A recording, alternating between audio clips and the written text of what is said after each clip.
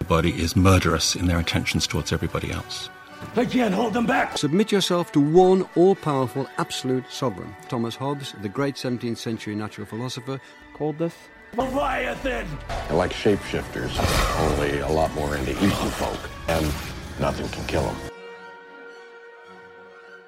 Hello, the internet, and welcome to the Lands of Leviathan podcast, where we discuss popular culture through the lens of political science and international relations theory.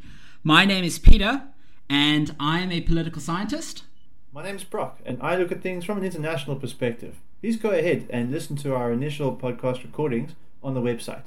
And that website is landsofleviathan.com, where you can find all our podcasts and articles.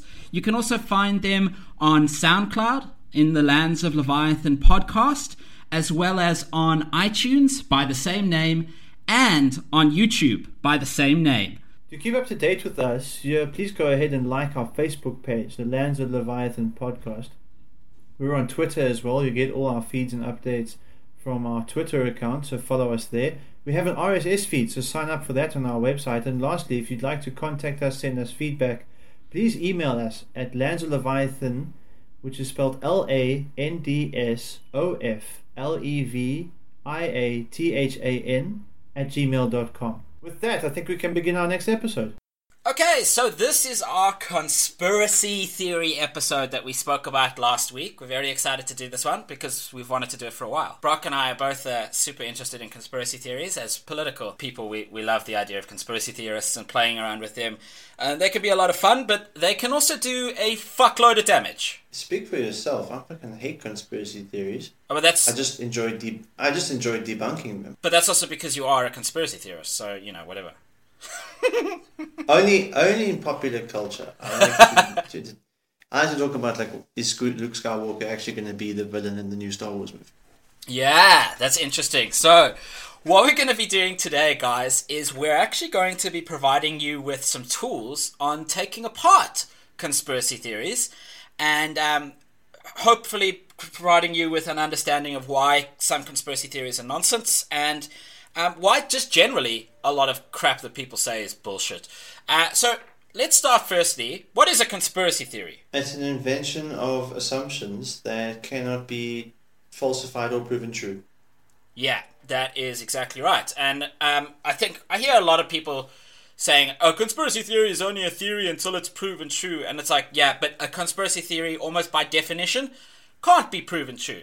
We are going to be discussing a very interesting conspiracy theory that is relatively recent. It's just cropped up on the internet, and it's something that... But before we get to that, like there've been so many throughout the world of popular culture, and especially like from the 80s, if you watch any time travel movie, Terminator or Back to the Future, you're going to have conspiracy theories there, given the complex dynamics of time travel and the problems that crop up with cause and effect relationships when they cross over through time fields. Yeah. We've seen one with Neville Longbottom being the chosen one in Harry Potter. Yeah. Where else? Well, there's the one that... In The Matrix there was one. Yeah, The Matrix that Neo is not actually the one, that it's actually Agent Smith, which is insane. Yeah, it is insane. Well, given the number of assumptions that the Matrix is such a complicated story. Yeah. You know, you'd have to fix so many different variables to have your assumptions align correctly. Exactly. It's rather ridiculous. And I just run me through them quickly. What happened in Back to the Future? What was the argument there?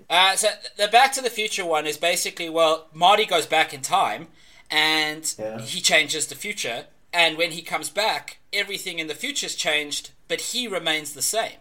Now, obviously, that's just a plot hole because of scripting problems. You're writing a story about time travel. But the conspiracy theory is that there was another Marty, a Marty from that timeline that Doc Brown killed in order for the original Marty to come back. So if Marty had come back to the future at the end of the film, he would have encountered another version of himself in the now new current time. A Marty that is the product of that timeline. Yeah, so we live in like a different social upbringing and different understanding of the world and that kind of stuff. Exactly, because why would that Marty be friends with a crazy scientist? That's true. Yeah. That's true. Yeah, but it's difficult to disprove that stuff that has to do with time travel. It gets too complicated. I don't think you should have conspiracy theories about that. That's just for fun. That's just to say things like, oh, no, Doc Brown murdered the other Marty. Exactly, because when you've got time travel, you have to deal with the paradox that is time travel. That's why time travel is not possible. What was the one then that had to do with Neville Longbottom? I don't know that much about Harry Potter. So the Neville, I feel like our resident expert on paradox on the popular culture conspiracy theories. The Neville Longbottom one is actually I almost adhere to it because it's so convincing. It's the one that Harry Potter was not the chosen one in Harry Potter, but it was actually Neville Longbottom, because the same amount of assumptions that have to be made for Harry Potter being the chosen one also apply to Neville. And that Dumbledore's whole scheme was to basically push Harry Potter into the line of fire to keep Neville Longbottom safe so that he could eventually destroy Voldemort at the end, which he does by killing the snake. Which makes Dumbledore out to be like a fucking insane person. That is very sacrificial of it. But yeah. Let's pick on the orphan child who has nothing to live for. I'm sure he'll die for Exactly. Like that, it basically turns Dumbledore into a fucking psychopath. Okay, so, given all that, there is currently a conspiracy theory making its rounds around the internet about the new Star Wars movie. Which has got us quite intrigued. Brock, can you explain what this conspiracy theory is about? Most people, well, not most people, but a bunch of freakazoids have gone and tried to condense 6 minutes worth of trailer time into a conspiracy theory about why they don't see enough of Mark Hamill playing Luke Skywalker, because we know he's been signed to the cast list, and we see Han Solo, we see Chewbacca. They even get a line. Carrie Fisher playing Princess Leia's in there briefly, and all we see is Luke Skywalker he places his hand on C-3PO, and people have been wondering why he's gotten such little screen time, given how much has been seen of the new characters, especially the new masked villain. So they suspect, or they say, that Luke Skywalker is now going to be set up as the new villain. He's the new Sith Lord, because he's chosen to revise and become what the Emperor designed for him to be. He's decided to fulfill the Emperor Palpatine's plans, his sinister plans for them to rule over the galaxy, except he's chosen to do so in more of his father's capacity, which is why you see a character, the villain, looking at a mangled Darth Vader mask, promising to live out the chosen destiny. Yeah. So I think it's just an unfortunate occurrence given how little people have seen of the actual film, and the fact that they don't know who the original cast actually is. Yeah, I like that. Okay, this has so many assumptions that are made in order to make this come to be true. Firstly, it as a avid Star Wars fan, and I've been watching Star Wars since I was a kid. Just from a character point of view, Luke Skywalker turning to the dark side would be taking a huge shit on Return of the Jedi. Yeah, Return of the Jedi would be a null movie. The whole storyline would prove meaningless if Luke Skywalker turned out to actually turn to the dark side. Yeah, because of that whole fight with the Emperor, with Darth Vader, with him redeeming his father, and him, eventually deciding not to continue the fight with his father would be absolutely pointless. Yes, because then that rendered Darth Vader a light side fighter and made him destroy the Emperor, and so brought balance to the Force. It's and all of that would be chucked out the window if J.J. Abrams and the writer, I don't know who the writer is, decided to go with this plot instead. It's like you could have just moved straight on from episode 5 into episode 7. Yeah, exactly. But that aside, because it's almost like an emotive response that us as fans do not want that to happen. I mean, theoretically, within the universe that is Star Wars, it could. I mean, it's possible that it could happen. Luke could fall to the dark side, but from a rational perspective, because this is about the conspiracy theory, we have to dissect the assumptions that have to be made for that to be the case, don't we? Well, the biggest assumption is of Luke's character. Like, he is the hero of the story, and the story is about his progression as the hero. Exactly. As the main hero, and how he grows into the Jedi role, and how he learns what it takes to be a Jedi. And he's so well suited to that character form that it would be preposterous for him to just sort of decide on a whim to chuck that out the window. Yeah, I agree. And not to mention the fact that if Luke Skywalker is the bad guy, that means those images of him with the red lightsaber would be him with the red lightsaber. Luke already has a lightsaber, so why would he construct himself a worse lightsaber, which we see by the blade is all crackly, it's not a static blade. Why would Luke... And Luke knows how to build a lightsaber because he built himself a second lightsaber after his lightsaber fell down through the Cloud City. So he knows how to build a good lightsaber. Why would he build himself a crappy lightsaber? So that's another assumption you have to make, that he just, decided to build a crappy lightsaber? Yeah. No, it doesn't make sense. It seems like a novice Sith. But this is the other argument, is that maybe the guy's been cast as the actual villain, and he's running around with a mask and a shitty red blade, is actually, the apprentice of Luke, who could be the Sith Master. Well, see that. Yeah. No, that's just as preposterous, because who is he going to learn from? Who would be his master? Who would teach him the dark side of the Force? Yeah, and from that you would have to assume that Luke, being the Sith Master, would have had to rediscover Sith magic that had been left over from the Emperor and Darth Vader, which entails him going in search of that information, then taking on an apprentice. So you see how the assumptions just get stacked, one on top of each other on top of each other. Yeah, well, as you add these assumptions, you learn that conspiracy theories rely, like almost all other arguments, on a number of assumptions. And because people are able to prove that some of those assumptions might be true, they assume that the remaining assumptions are necessarily true. And the number of assumptions that remain to be proven true are just simply too large to actually be convincing. Yeah. That's why most people don't believe conspiracy theories, because they're not persuasive. Exactly. And that's what, I'm sure that many of our listeners have had this, if you're at a party or having a discussion with a friend who's a conspiracy theorist, and you say, well, okay, this assumption has to be wrong because of X, Y, and Z, your conspiracy theorist person will immediately turn to you and say, oh yeah, but you haven't thought of ABC, and will provide reasoning why your disapproval is incorrect based on a whole number of other assumptions.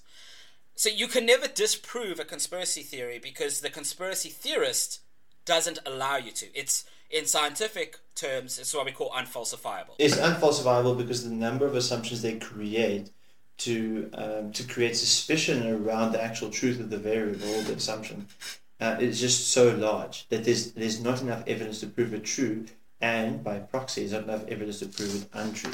So it just becomes something that you either want to believe or you don't want to believe. Yeah. And as political scientists, you're forced to use your rationality quite a lot. You tend to pick up tools like Occam's razor. Yeah. And Occam's razor is an amazing tool for, any kind of thinking. It's a critical thinking tool. Do you want me to explain it? Yeah, it's too boring for me.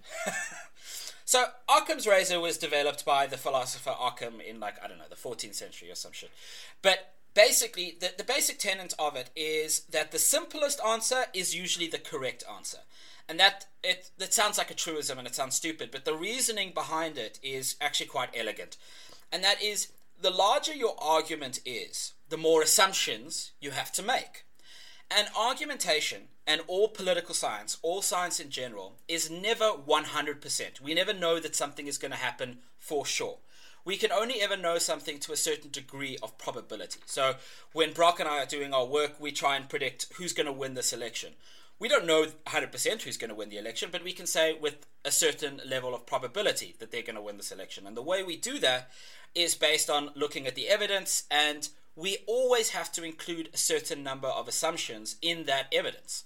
But what we try and do is decrease the number of assumptions down to its bare minimum, because the more assumptions that we make, the more likelihood that one or more of those assumptions will be proven to be wrong.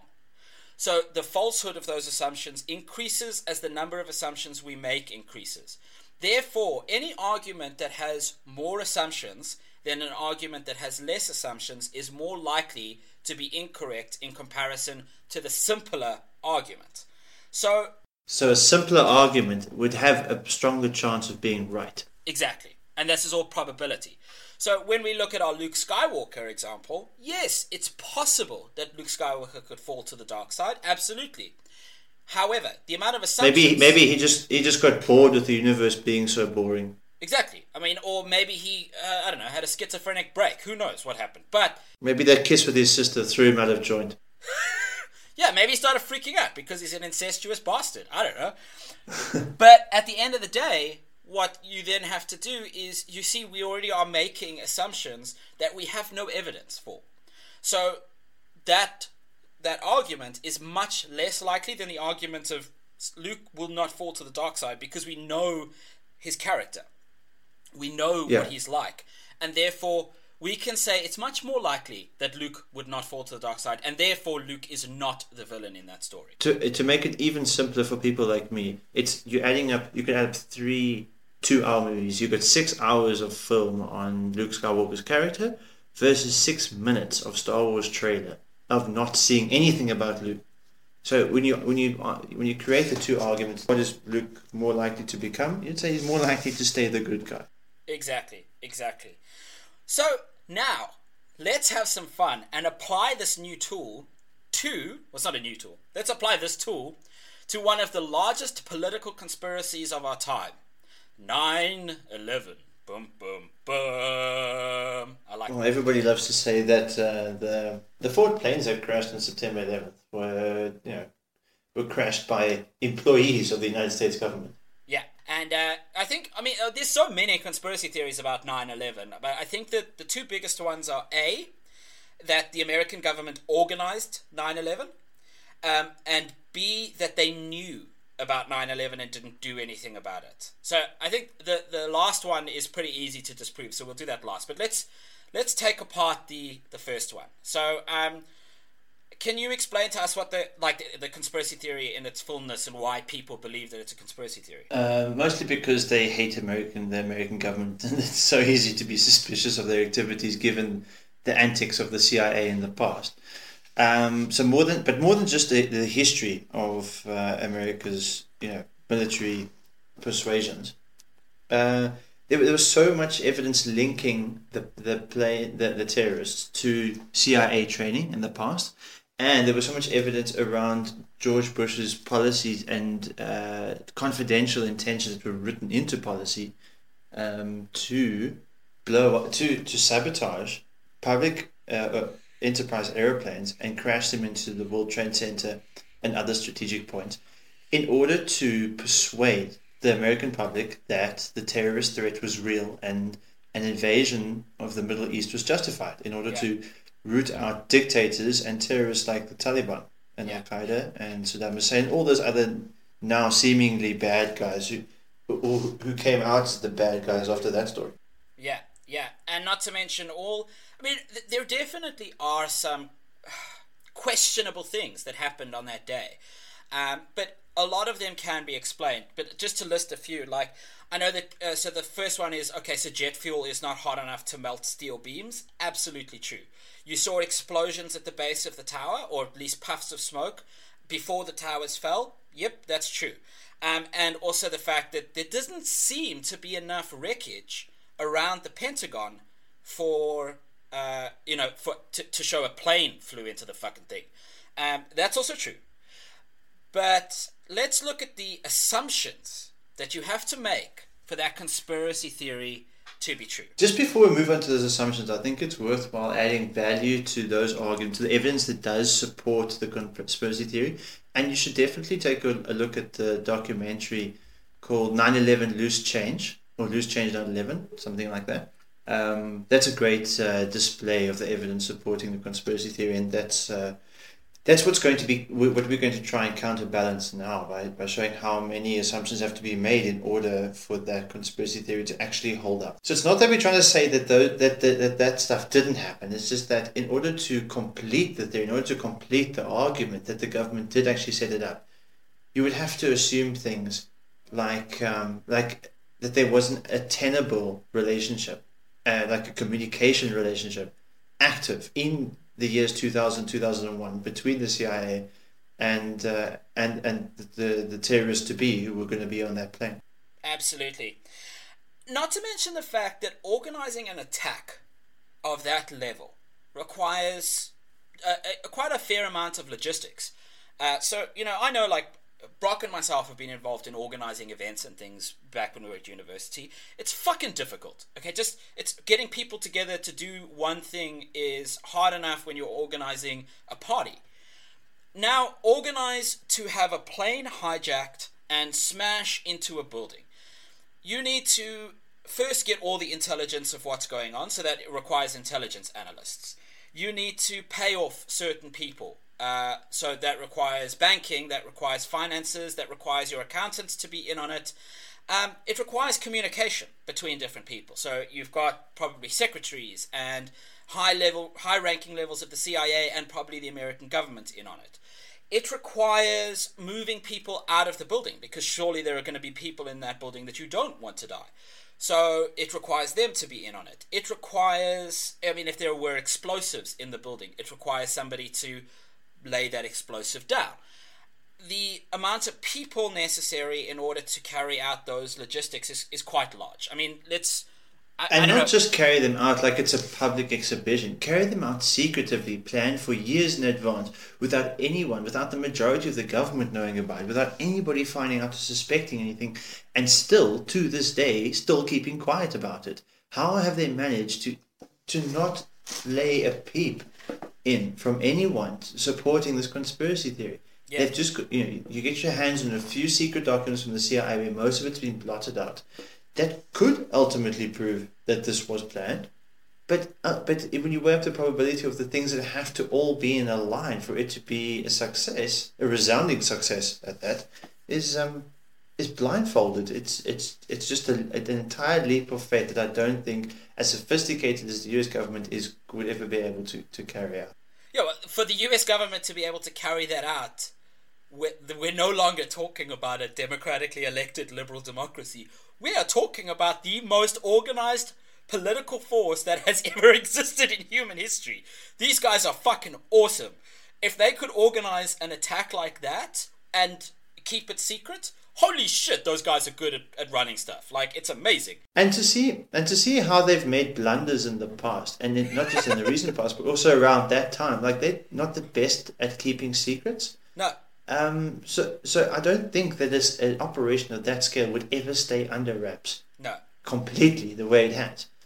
And then you go with the counter argument. Say, okay, Peter, if I'm playing devil's advocate, so you're telling me that the United States can't get it right, but a group can. Well, yes, that's exactly what I'm saying, because the reason that a group like, Al-Qaeda, under Osama bin Laden, can do something like that is because it's a very hierarchical structure, militaristic in its viewpoint, with everybody ideologically driven to the cause. That makes it so much easier to carry out events. That's why totalitarian governments tend to be a lot more efficient than democratic ones. Because and more than that, we also need to just bank on your argument that you used earlier, is that the number of assumptions they can cut out. They don't have to pay off accountants. They don't have to pay off communication officers. They don't have to keep anything secret. They just have to keep the operation secret up until the event. Yeah. After that, they would take full claim, and they would disclose all the information to the public to boast about how successful they were. They don't have to account for all the assumptions that the government would have to. Their schemes would be a lot simpler, and that's what makes the argument about the Al-Qaeda motive so much stronger than the US government. Exactly. And so the amount of assumptions on either side are... Now we have too many assumptions, but I think the scariest assumption for me as a human being is that the assumption that if they could keep that under wraps, it's not that they could, it's that the people would keep that under wraps. That the fact that you have the death of 3,000 individuals and enough people to organize that attack and keep it quiet, that is a terrifying world to live in, where you think that your government is run.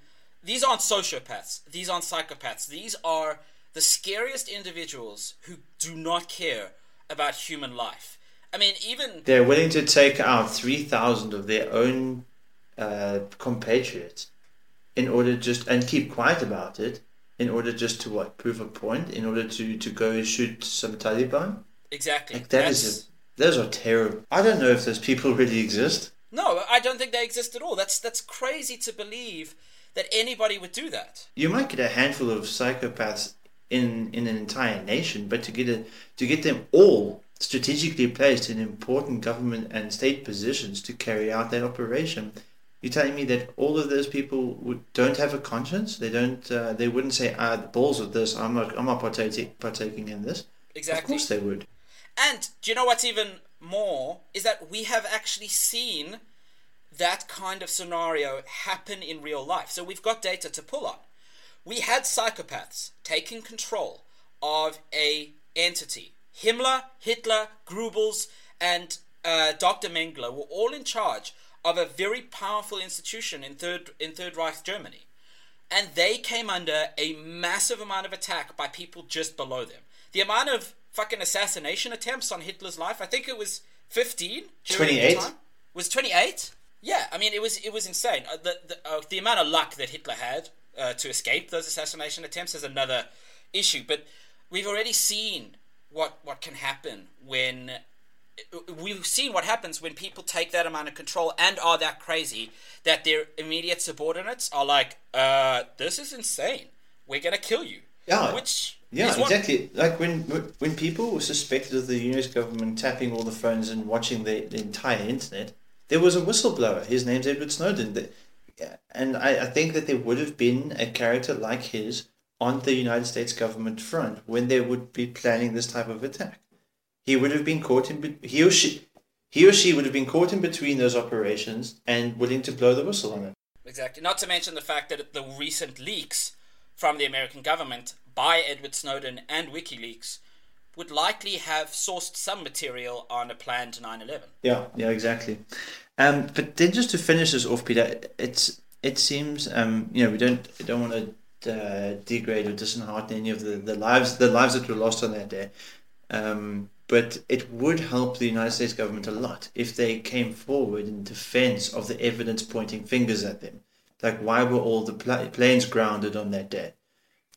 Why people be notified of this so-called military practice that was going to take place? How did they get around that? Why haven't they spoken up about that to put people's mind at ease that they weren't planning something as terrible? That is an interesting point, but to a certain extent, I disagree with you, because like I said in the last podcast, or the podcast before last that we did, that it's better for a government to be feared than it is for the people to realize how goddamn stupid they are. And I think that this applies to the American government more than any other. So the American government was massively embarrassed and horrified by the events of 9/11. The fact that the CIA, which it's their purpose to know what was going to happen, didn't, there is some evidence to suggest that the CIA had some information that an attack was coming and didn't take it seriously, because that's why so many people got fired after 9/11, because the Bush administration was like, what the fuck, guys, this was your job. But now, if the American government comes out and starts explaining and getting involved in this kind of backwards and forwards between itself and the people, in a way, it justifies its own it shows its own stupidity. It shows its inability. The word you're looking for is vindicate. Yeah, absolutely. It vindicates the attacks against it. And as I said, it's better for a government to be feared than it is to look stupid. And the American government has never looked as stupid as it did on 9/11. And again, as you said, this is... But that space that's created is... but it really... It means that people can buy in, maybe not to the idea of the CIA and the government planning the attacks, but perhaps that they picked up on it and that they found out and either didn't trust the evidence or they were opportunistic and they thought, we'll ground all the planes, we'll let this plan happen, and then we'll use it as fuel to get into the Middle East. Yeah, I mean, you can go against that. You can go two ways. One is the evidence.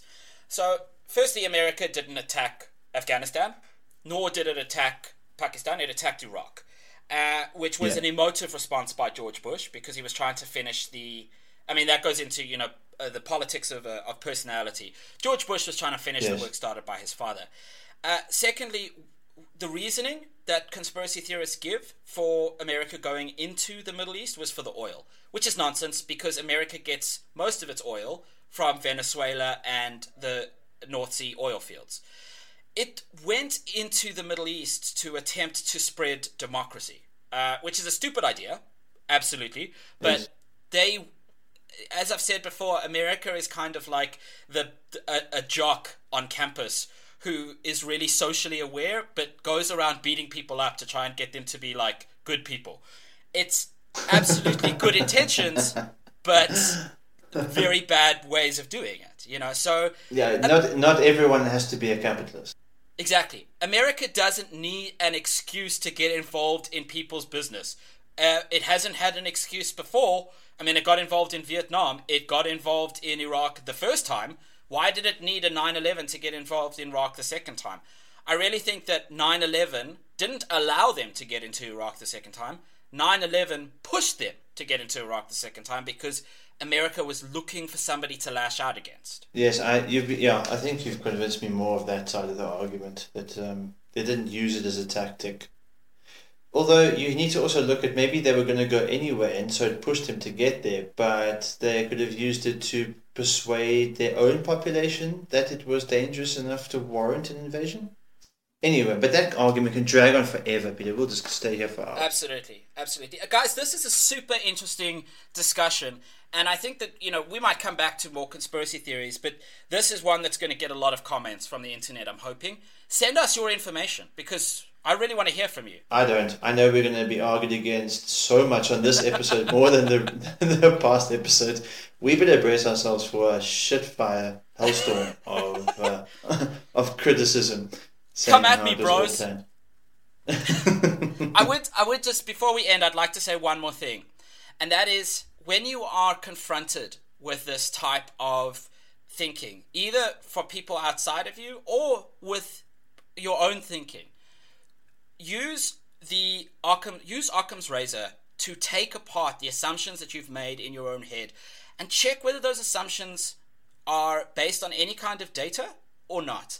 If they're not, discard them, because there are conspiracies that are going on right now. There absolutely are. We're not saying that there aren't vested interests in the world that are doing things that are immoral, because they absolutely are.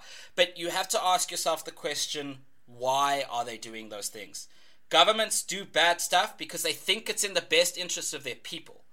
Those are the types of things. And if we don't understand why people do things, we can't stop them from doing those things. If you want to understand more about the motivational reasons behind that, go listen to our previous episode on the politics of fear. Yeah, absolutely. Yeah, listen to that one. It's good. So, okay, we got to end off now because we're running way over time. This has been awesome, guys. We might revisit this. If you have comments, comment to us on Facebook. The Lands of Leviathan podcast is our page. We're getting many likes, which is fucking awesome. And send us an email at landsofleviathan@gmail.com. That's LANDSOFLEVIATHAN @gmail.com. Twitter as well, Lands of Leviathan podcast on Twitter. Anything else, Brock? No, that's it. We'll see you guys next week. Hope you enjoyed it. Awesome. And visit our webpage, landsofleviathan.com. Thanks, guys. See you next time. Ciao.